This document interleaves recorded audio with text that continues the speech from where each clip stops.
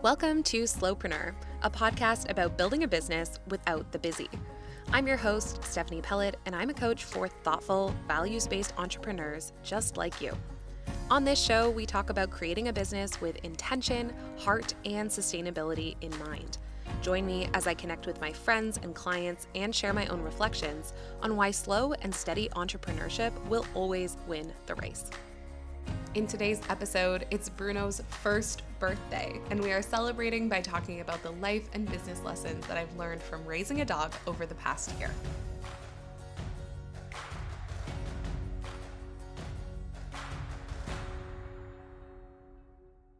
Hi everyone, and welcome back to Slowpreneur. Thank you so much for tuning in again. I never take it for granted that you are taking time out of your day to tune in and hear what I have to say. And today, the first thing that I have to say is a huge happy birthday wish to my beloved dog, Bruno Henry Hamilton Pellet. You have probably heard him spoken of many times on this podcast. But if you don't know Bruno, Bruno is a very cute, very adolescent teenage Australian Shepherd / Golden Retriever mix. He has very floofy blonde tail feathers and a big floofy tail. He has a goofy smile. He has really cute markings over his eyes that have been there since he was just a tiny, tiny puppy. And he's a handful. He's my buddy, but he is a handful. And today, the day that you're listening to this, is his first birthday.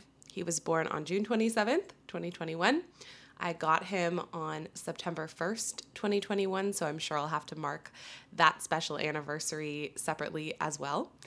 But yeah, he's 1 whole year old, which is remarkable to think about how much growing he has done and how good of a dog he is, having only been on this planet for exactly 12 months. It's kind of remarkable. It's a feat. I love him a lot. He brings so much joy to my life.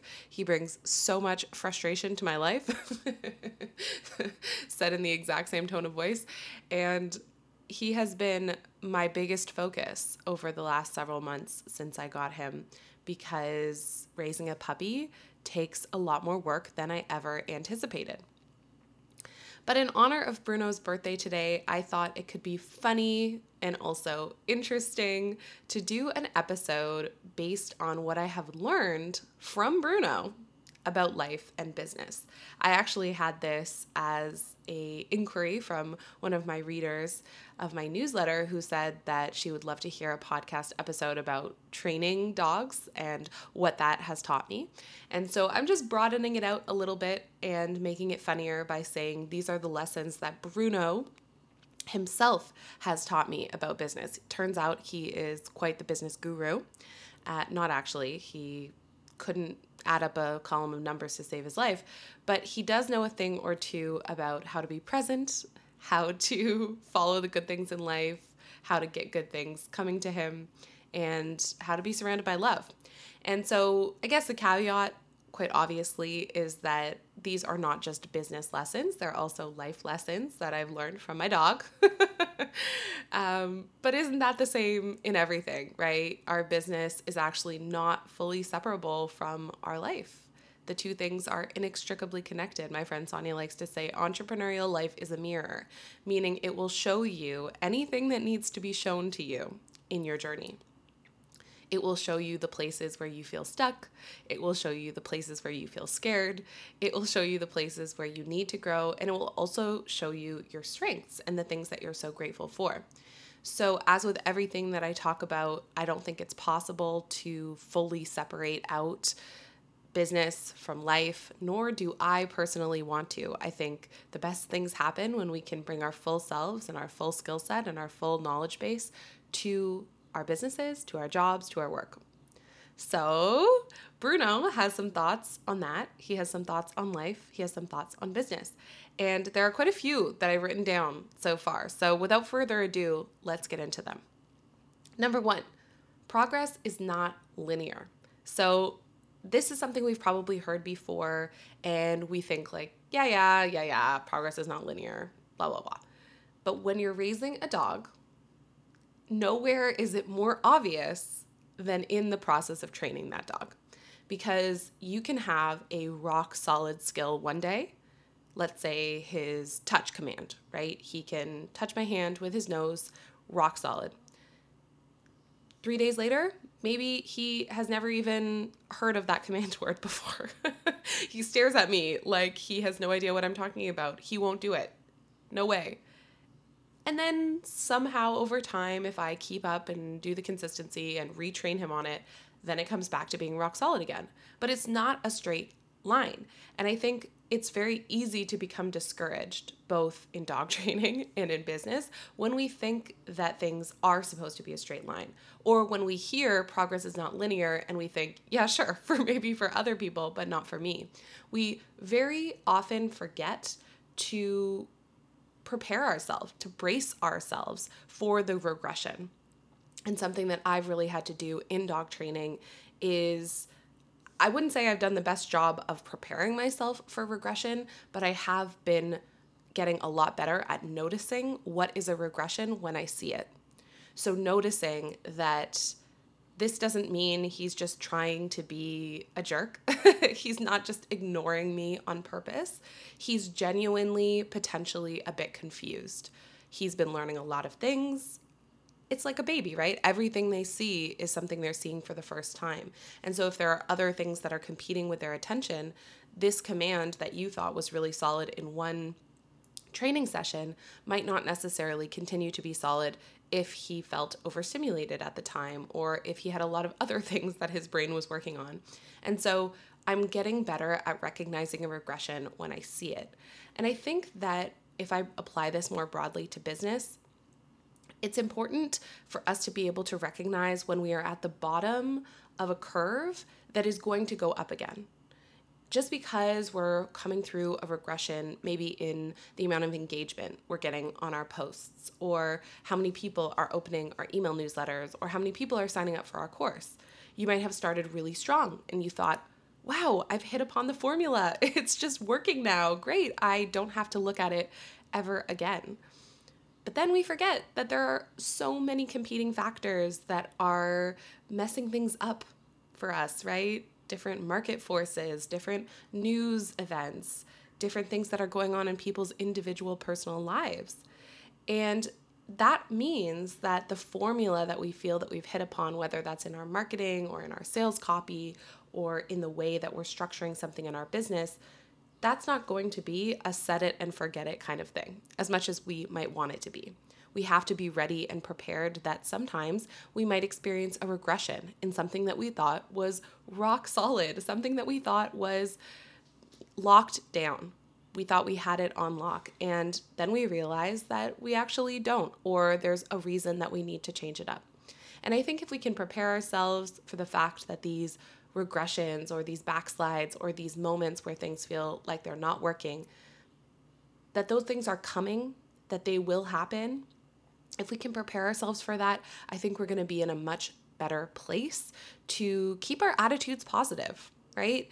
The worst thing I can do if Bruno is in some kind of regression is yell at him, get mad at him, act like he's messing with me. Even though, sometimes I kind of think this dog might be messing with me. He's that smart. But that's the worst thing I can do. If I treat it like this is the end, everything we've worked for is over, what's the point? I'm going to give up. What ends up happening is we reinforce the regression. We let the regression stand. A great example here, actually, that I'm thinking of as I'm recording this is that Bruno's rollover command used to be super strong. Then it kind of got into a conflict with his play dead command because the two things kind of involve the same motion initially. He has to lie down on his side. And so now he doesn't even know his rollover command anymore because he only knows the play dead command.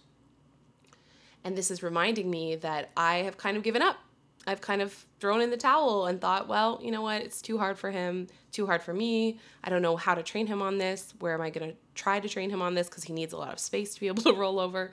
And so this is reminding me that the most important thing we can have in life, in business, in dog training is a good attitude, is having hope that something will change in the future and can get better again.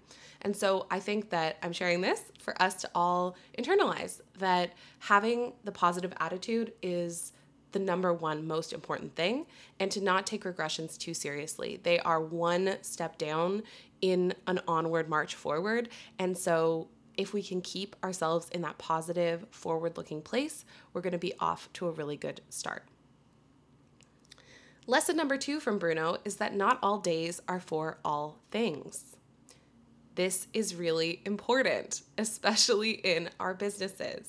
So when it comes to Bruno, the reason I'll describe this is that there are some days where, whether because of the way he's feeling or the way I'm feeling or some combination of the two, there are certain activities that are just not going to feel accessible to us collectively to take on. So for instance, there are certain dog parks that require him to be more responsive to me because he has a lot more freedom. For example, the Hyde Park Dog Trail, I actually can't take him there most of the time if it's just me because he will get too excited. He might run off. I've actually lost him in that trail once and it was very scary. He was fine. And so that kind of activity is only going to be possible if maybe I have another person with me, right? Or Bruno got a really good sleep, or he's feeling particularly treat motivated that day. And those are things that can fluctuate, obviously, from day to day. That might be an example of an activity that I don't do every day. If it's just me on my own, maybe I'm taking him to a much quieter dog park that I can handle, where he can't get away from me, and it doesn't really matter as much whether he's gotten enough sleep or is feeling treat motivated because I know that the conditions are controlled. So we can expand this out to business by just reminding ourselves that not all days are for all activities. We had that reminder from Julia on her episode that we are cyclical beings, that what we need is going to change from day to day, from week to week, from month to month. And so I just think it's really important to pay attention to those cycles in yourself, to recognize when you wake up in the morning and you had a plan to record a podcast or reach out to somebody and make a big ask, or post something on your Instagram stories with your full face and all your personality, and you wake up and you realize today is not for that thing. And this is where I think our faith comes in. This is where our patience comes in, because sometimes when we have that feeling that today is not for that thing, we want to steamroll it, bulldoze it. We are like, well, that's all well and good, but that was my plan, and so let's just make it happen anyway. Let's just force it to happen, because if I don't do it now, when will it get done? I think one of the reasons why I love tying this back to dog training, I don't know if anybody else is going to find this as interesting as I do, but it's like if I thought that every day had to be for every single thing for Bruno, I would be putting myself and him into a lot of really bad situations where he could not succeed, right? He could not win that situation. He couldn't give me the behavior I want. I couldn't stay calm in the way that I try to when it comes to him, because we would both be feeling frustrated and at our limit and overwhelmed. And there have actually been times when I thought I was going to do something and I literally turned around and I said, you know what? Today is not for that thing. I can't do it. I can feel in my own nervous system that I will not be able to handle this, and neither will he, because of course the two things are very related. He can sense my stress, I can sense his. So I think the thing that I'm trying to point to is that it's very easy for us to see that in a living creature that's not ourselves. We can see, oh, this creature is not able to handle this thing right now. But we don't always extend that same grace to ourselves, to say that we are also living creatures and that maybe we can't handle that thing today. And it requires having faith and trust and knowledge that there will come a day, maybe even sooner than you think.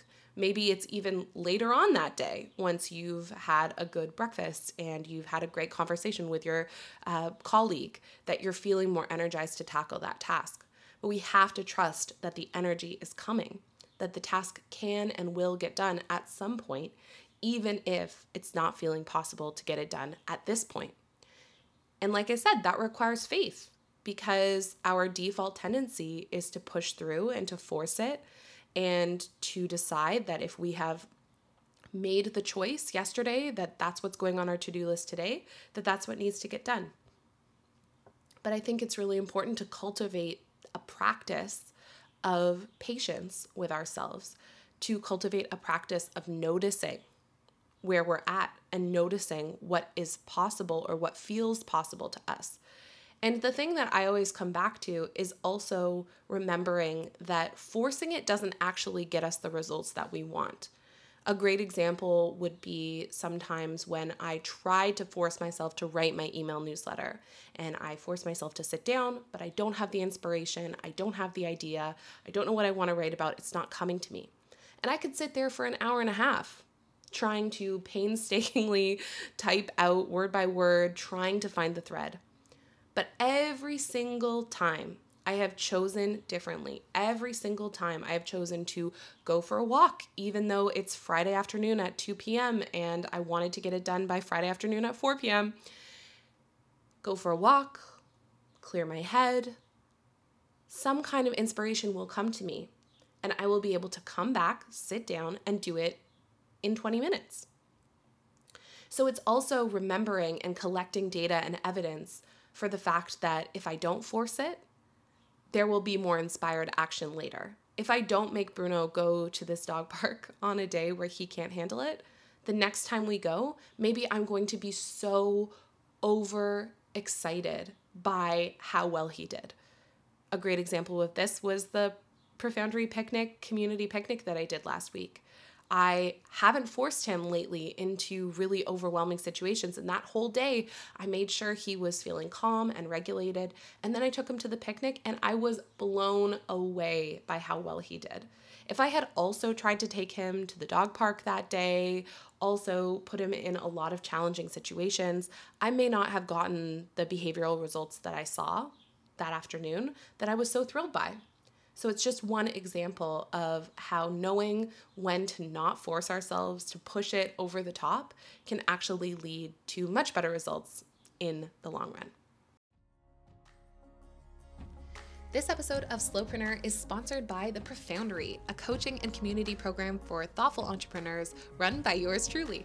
If you've been looking for a supportive group of business besties who share your values and really get it, this could be the perfect membership for you because these people are truly amazing.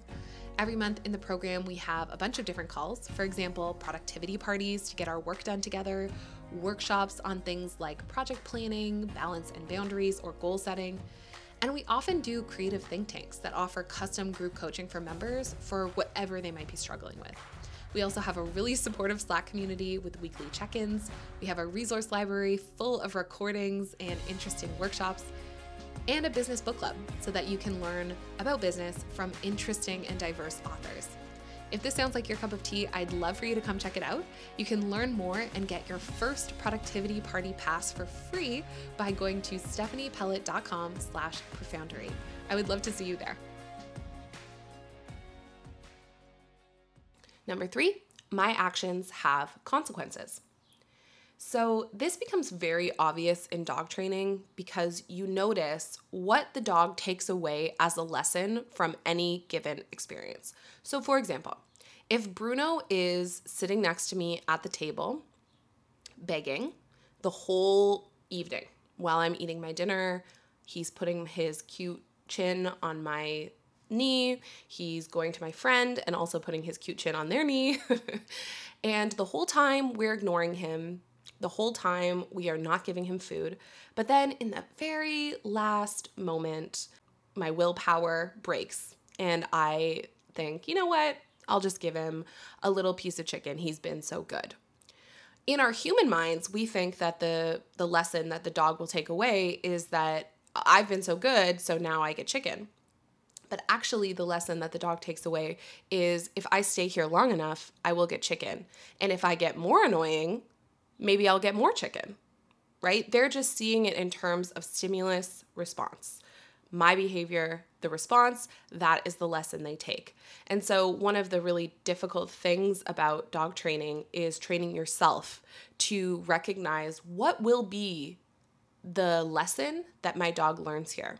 If I let him bark at the neighborhood dog and I'm just like, yeah, you can stay out on the balcony that whole time. He loves going out on the balcony.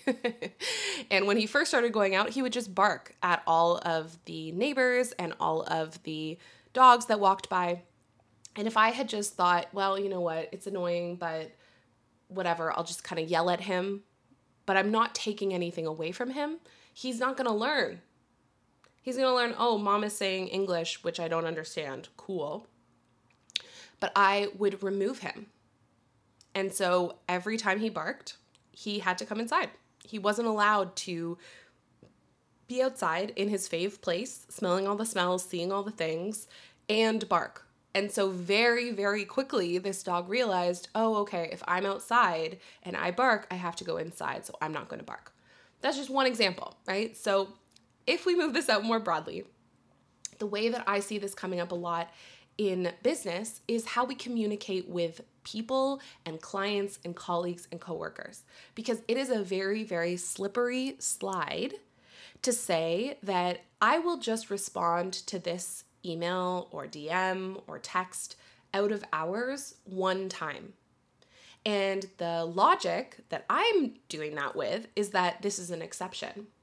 And we think that the person on the other end is going to understand that our logic is that this is an exception. But actually, the consequence that the other person understands is that if I message this person out of office time, they will respond to me.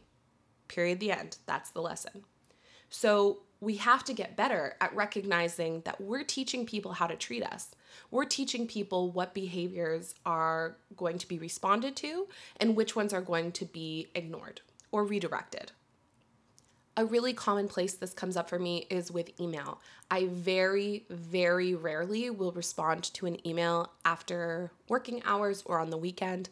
And anytime I have, I've really regretted it. In fact, anytime I've looked at my email over the weekend, I've really regretted it because I am inadvertently teaching the person on the other end that it's totally okay to message me during that time and that I will be responsive to that. So I take pains that even if I am going to check my inbox after hours, I'm really going to try to schedule the message to go out during working hours. Same with Slack, right? In my Profoundry community, I put on like an out of office mode after working hours. I might look at a message if somebody sent me a DM. I might look at some of the posts, but I really try not to answer them until I'm really in a work mode. And I think this can go for anything, right? If you have clients who are asking you to do things more quickly or to give them a discount or to give them express shipping on their order or whatever, you are essentially training them that the action that you take and the decision that you make will be what they can expect in the future, which can have ripple effects out. And I think we can do this in both a positive way and a negative way, right? Maybe in a negative way, it would be setting up a reputation that you're going to be accessible on call all hours of the day and night when that's actually not what you want. But in a positive way, maybe you want to establish a reputation of really showing up for your clients. Every single time they reach out to you, they get more than they bargained for in response. You are then training them to know that your customer service and your level of quality in the results you deliver is going to be above and beyond what they expected. That also is a consequence of your actions, right? Building that reputation is as a result of the things that you choose to do with your time and how you choose to show up for your clients or your customers. So I think the question to ask here is, what lesson is this action teaching? If I am taking a particular action, what will the people around me learn from the way that I'm interacting with them? If we can apply that broadly to everything that we do in life and business, I think we're going to start to have more of the actions and the consequences that we want. If we have clients who are overstepping our boundaries constantly, that means that we are not teaching them what our boundaries are and then enforcing those boundaries. And so I think anytime that I'm seeing people struggling with that, it's usually as a result of them having weak boundaries or not enforcing policies that they had previously established. So the more that we can tackle those things, the better off we're going to be. Lesson number 4 is that we need to make sure that all our bars are full. So I got this idea, this concept from a great trainer that I spoke to at When Hounds Fly when I was having some real teenage challenges with Bruno. And she said that the metaphor she likes to think about is that idea of the progress bars on The Sims. Does anyone remember these bars, right? So you had your energy bars for things like how full your social life was, and if you were hungry, and if you had had enough sleep, and are you feeling fulfilled at work? I honestly haven't played The Sims in so long, so I don't remember A, what these were officially called, or B, how many of them there were. But the concept is a really clear one, right? We can imagine these bars in our heads, and we can see what might need to be filled up in various areas of our lives to make us feel like full, whole, grounded, rested people. And so she said that for each dog that she works with, she likes to start by making sure that their bars are full. They've had enough exercise, they've had enough food, they've had enough sleep, and they've had enough social time with other dogs. Unless all of those bars were full and ready to go, she wasn't going to be as upset or read too deeply into the fact that their behavior wasn't where she wanted it to be. Because how can we ask the dog to do something if they are not having all their needs met? So I really like this analogy. As you can tell, the metaphors write themselves. I think this is something that we could all embrace very strongly in our own lives. And that's just to ask ourselves, are all your bars full right now? Are all your needs getting met right now? Do you feel like you've gotten enough sleep? Do you feel like you've had enough connection with other people around you? Do you feel like you've had enough food today? Have you gotten out of the house? Have you seen somewhere new recently? If those things aren't all true, then we are not going to be able to get the results we want from ourselves. And this has all kinds of unintended consequences, right? So I've noticed that if Bruno's bars aren't all full, he overreacts so much, and kind of hilariously, although I feel bad for laughing, but he will just react over the top in fear about things that are not scary to him normally. Which again, the metaphors write themselves, right? Okay. For example, we'll be walking down the street, and if he's feeling a little agitated that day, or he's feeling a little overtired, he might see a tarp covering, something, and he will howl as if it's the scariest, most alarming thing that he's ever seen in his life. Which isn't that kind of how we act, right? If we're feeling tired, if we're feeling overwhelmed, everything seems like a bigger deal than it actually is. We might howl. We might howl in fear at the thing that we're perceiving as this giant threat. And then tomorrow, once we've had a moment to chill, we've taken an evening to take some leisure time, connected with some of our friends, we realize that this big challenge that we thought we were facing is actually a lot more manageable than we thought yesterday when we were feeling really freaked out. So it's all just to say that if your needs aren't being fully met, you really can't expect yourself to either perform at the level that you might want to perform or just feel the way that you might want to feel. We kind of take this for granted as well. We think we can just push through. We can just make it happen. There are so many people out there that are trying to tell us what our needs actually are, right? All these business gurus who are like, you can wake up at 5 a.m. Everyone can wake up at 5 a.m. and doesn't need as much sleep as you might think. And you don't need to eat breakfast. And basically just telling us that our true biological needs are not our biological needs. And for some people, right, intermittent fasting might be the perfect thing. It might really work for them. But the important thing to remember is that it's actually about tuning into yourself and what you know you need.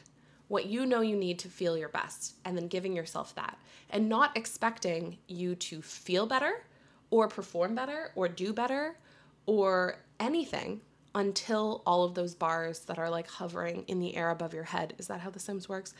Until all of those bars are full.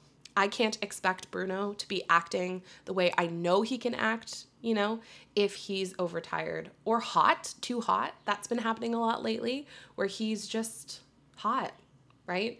And so I can't expect things of him if he doesn't have all his bars met. Which brings me to number 5, which is a very short one. And this is just that Bruno teaches me to rest when you're tired. If Bruno is tired, I can't even explain to you how much he will not walk. Yesterday we were walking home from the dog park. It was very hot and he had a busy morning, having a grand old time with all of his friends. And it can be tricky, because he has a lot of energy. And so when he's in the park, it's hard to know what his limit is because he still seems like he has so much energy. I try to take him out when he's starting to calm down, lie in the shade, whatever. But sometimes I don't get it exactly right. And yesterday was one of those days. He clearly ran around a little bit more than he needed to. And on the way home, he will just lie down. In any shady spot, he'll just lie down. And I can't move him because I'm not going to drag him.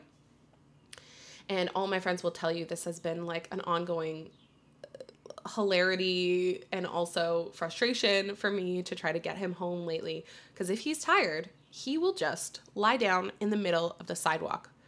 Would that we could all do that, Yesterday, we were walking home and he literally just took a nosedive. This couple were sitting on a bench and just were laughing their heads off because it was literally 1 second he was walking, trotting along. The next second he was like, nope, it's over now. And he just needed some water and a little rest. And then we were on our way. And so it's all good, but it's just a hilarious depiction of how much he will not do it if he's tired. And a good lesson here for me is that I do not do that. I do not do the equivalent of taking a nosedive to have a little rest on the sidewalk if I'm feeling tired. No. What do? I keep on pushing. I keep on going. I don't take a nap. I don't calm down. I don't stop. I don't take a break. I just keep going. I'm working on it. I think it's getting better.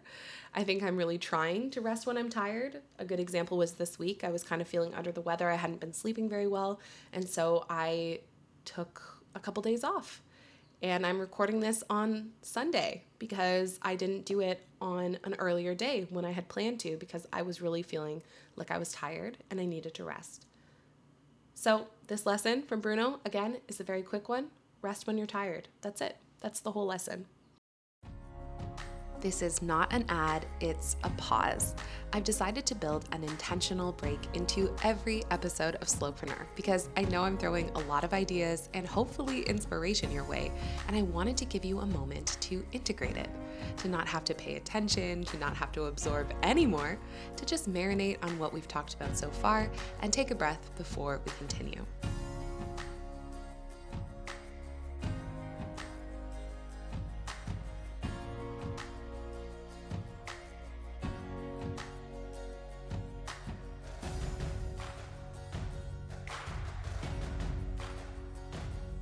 Now, let's get back to the show. Okay, moving right along to lesson number 6. And this lesson is that positive reinforcement is the most effective. With Bruno, with any dog, yelling at them, screaming at them, that's not going to work. As our dog trainers told us, fear is a good motivator, but the problem is that fear has unintended consequences. If you scream at a dog and they become scared of you, then you might get the behavior you want in the short term because they learn, okay, I did this thing, I got yelled at, I don't want that to happen, so they might not do that behavior. But what ends up also happening is that they also don't really trust you anymore. And so they aren't motivated to do things for you in a happy way because you're their leader, you're their parent, and they want to please you. They're doing it because they're afraid of you. And for some people, that might be okay, but I want to have a good relationship with my dog. I want my dog to love me. I want to love my dog. And I don't want us to have this aggressive relationship where he's only doing things because he's afraid. The other thing that can happen if you yell at them is that they might be accidentally looking at something that then gets sort of encoded as another thing to be afraid of at the moment that you are yelling at them. So if they're doing something like eating garbage and you scream at them and they look up and there's a little kid there, now maybe they're afraid of little kids, which we definitely do not want to have happen, because that can have all kinds of negative consequences for the rest of the dog's life. So what the alternative is, and what is most commonly used in dog training, is positive reinforcement, meaning that when you see the dog doing the thing that you want, even for a moment, you give them praise.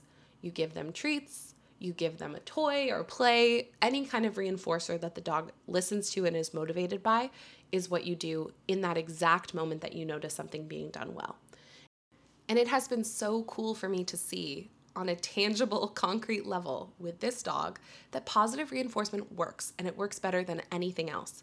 When it comes to Bruno, I basically do 3 things. I offer tiny minor corrections with his word, which is I give him tons of praise and positive reinforcement for anything he's doing that I love. And then if he's doing something I don't love, I ignore him until he does the thing that I do want him to do. And I try to catch it at that exact moment. So if he's barking and he's barking and he's barking, I might start with an and if it works, great.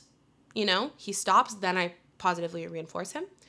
If he doesn't stop, I do not keep doing the correction word because he's clearly not listening to me. What I will do is I will wait until the exact moment that he briefly stops barking, and I will say, yes, that's his positive word, and I will give him food. And then he's distracted. He's like, oh, we're doing something good? Okay.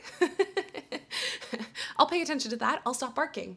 And he learns, right? It doesn't seem like it's going to work in the moment, but over time, you realize that it really, really does work. The positive reinforcement is the thing that works. And so this has just inspired me to not only bring this into other areas of my life, right? With relationships. Obviously, I'm not training the people around me, but using positive reinforcement is a much better motivational strategy than complaining or criticizing or being negative or trying to offer critique and criticism. Positively reinforcing the behaviors that I am happy with makes me sound so cold-hearted, but I'm trying to say it in a way that feels more broad. Okay, let's put it in this way. How about with yourself, right?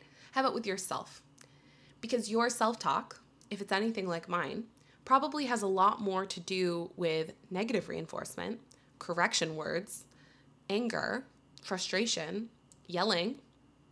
Your mental narrative might be so full of garbage, if you're anything like me, that it's hard to even feel proud of anything you end up doing using those motivational strategies. So if you're screaming at yourself to get something done, and by screaming, I mean internally, right? You're not like literally screaming at yourself, although maybe. And then you eventually do that thing. How many of us have had the experience of that thing not feeling satisfying at all? That thing not feeling like something we're proud of?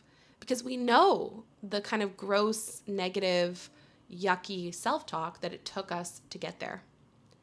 Whereas if we are able to start cultivating this approach and this perspective of positive reinforcement, where we can recognize the good things that we're doing, praise ourselves for them, give ourselves little rewards for them, talk to ourselves the way we would talk to a very cute puppy dog, then I think we're going to get better results. This one sounds cheesy, Use positive reinforcement on yourself and you're going to get better results. I don't really mean for it to sound cheesy. I mean for it to sound like a viable alternative. Because again, going back to number 2, not all days are for all things, I think we think that we can get there with negative reinforcement. We think that we can get there by just punishing ourselves, yelling at ourselves, making ourselves feel bad for not getting things done. But I'm here to tell you that I see it working on a dog level. And if I see it working on a dog level, I feel really good about the fact that it could work on a human level with me, with the people around me, with kids, I imagine, if you have kids, right? We can get so much further by using positive reinforcement in the moments and the behaviors that we love in ourselves and in others than we can by just correcting and criticizing and punishing to try to get the behavior that we want. And the very last lesson, lesson number 7, is that it's okay to bring your full self to work. In the time that I've had Bruno, I have made decisions to incorporate him into my business in ways that I was kind of afraid to do at first. You know, I got him, and then 2 weeks later, I had the Profoundery birthday party, which was an all-day community event. I still don't know how I got through that because we were in the peak of potty training. We were in the peak of getting to know each other time, right? Somehow I got through it, and it was okay. The same was true when I did the retreat in February. I had this vision in my mind of wanting to get a dog, wanting to bring my dog on retreats. But when it came time to bring him, I wasn't sure if we were ready. You know, we were facing some training challenges, as we are going to be forever probably. And I was nervous about being there with him and how would he do, and would he be chill? Would he be really annoying and jump up on people? But I decided to be brave and bring him anyway, and he was great. He did a great job, and people in the feedback form were saying how much he added to the experience, which was something that warmed my heart so much, because that was something I had hoped and dreamed about before getting a dog, was that he could be around and give people love and support and joy, you know, and lightness just by being there. And in February, he really did. And I was shown that even though I was kind of scared to show that side of myself, right? To not be just the professional business coach, but also somebody who is actively struggling with training a dog, raising a dog, I could bring that to the retreat. I could bring that to my clients, and that it would be okay. And also, most recently, I mentioned the picnic earlier, and it just really was such an example of me trusting. Again, I was really nervous. I was texting Mike beforehand, being like, should I leave him at home? I'm kind of nervous to bring him. What if he goes crazy? What if he escapes and goes in the creek, which has happened at that exact picnic spot many times before. He just took off, chased the ducks, swam for 20 minutes with me chasing him down the bank, trying to get him out. But ultimately I decided, you know what? If I have to show up and I am not perfect and my dog is not perfect, that will be okay. And he was great. He was not perfect because we're human beings, we're dog beings, and we're not perfect. But he was pretty close. He was pretty close to perfect. He did take off a couple times to go visit the big swarms of teenagers who were celebrating their last day of school. He did rip out a lot of grass when he got frustrated. He did sometimes take off and almost gave people rope burn, with his leash. But on the whole, he was pretty good, and he hung out. And I think why I'm telling all these stories is just as a reminder that you don't have to be the soulless ideal worker that the workplace wants you to be, where you have no caregiving responsibilities, you can stay really late, you can come in really early, you never have to take time off for emergencies. Bruno had some really intense stomach issues earlier this week, right before the picnic, and I had to take time off work to take him to the vet and to watch him and to deal with him, and I had to step away from my business to do that. That's okay, right? We're not ideal workers because the ideal worker doesn't really exist. Or if the ideal worker does exist, it's because he or she or they probably has a support person at home or several support people that they're paying to do all of the household jobs, to keep food in the fridge, to make meals, to take care of any little beings that might be in the ideal worker's life. That's the only way it works. And so I think it can be an act of resistance for each of us to show up and say, I am not the ideal worker. I do have health challenges that I need to take time off work for. I do have people in my life that I caregive for. I do have responsibilities outside of my job. And I think we can do this, of course, if we have a job that's secure, but we can also model it in our businesses and say that we're human. We're human and we have other things going on, and that's okay. We don't have to try to be this buttoned up image. I really think when I started my business and before getting Bruno, I really thought I had to be that. I had to only show very carefully curated versions of myself to keep up appearances that I was doing great and I was in control, And I think getting this dog has humbled me and helping me recognize that I am not always in control. I am not always doing great. Sometimes I have insomnia because I'm worrying about him and worrying about all the things I have to do. And sometimes I feel overwhelmed, and sometimes I feel stressed, and sometimes I have to take time off work to deal with him. And so I think that he has been my greatest teacher in that way and in so many ways, in recognizing that none of us actually is this perfect ideal worker who has no other responsibilities outside of their job, nor do I want to be.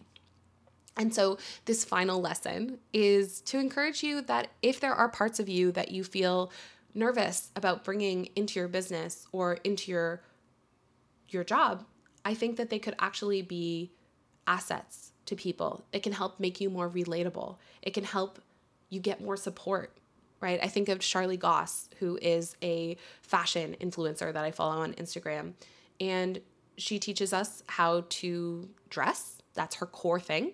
But she is also a 2-time cancer survivor who just got the very devastating news that her cancer has come back. And she doesn't need to share that, right, on her channels.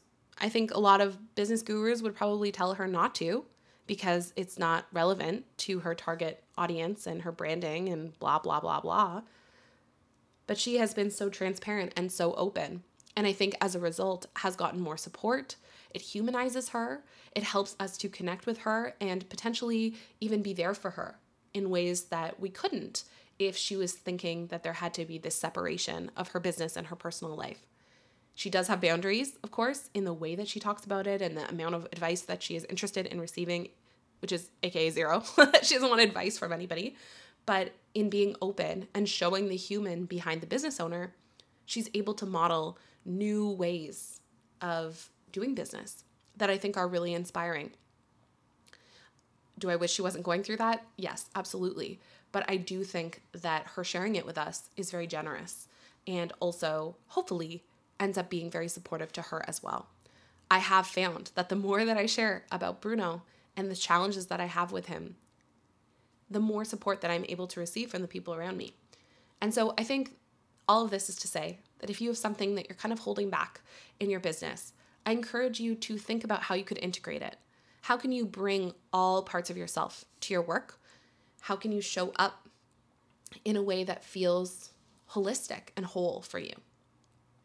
That's our last lesson from Bruno. So as you can see, raising this dog has been a journey, and it continues to be. I think it will continue to be forever, because having a mirror, just as entrepreneurial life is a mirror, raising a dog or raising a human is a mirror. It shows you parts of yourself that you might not have otherwise seen.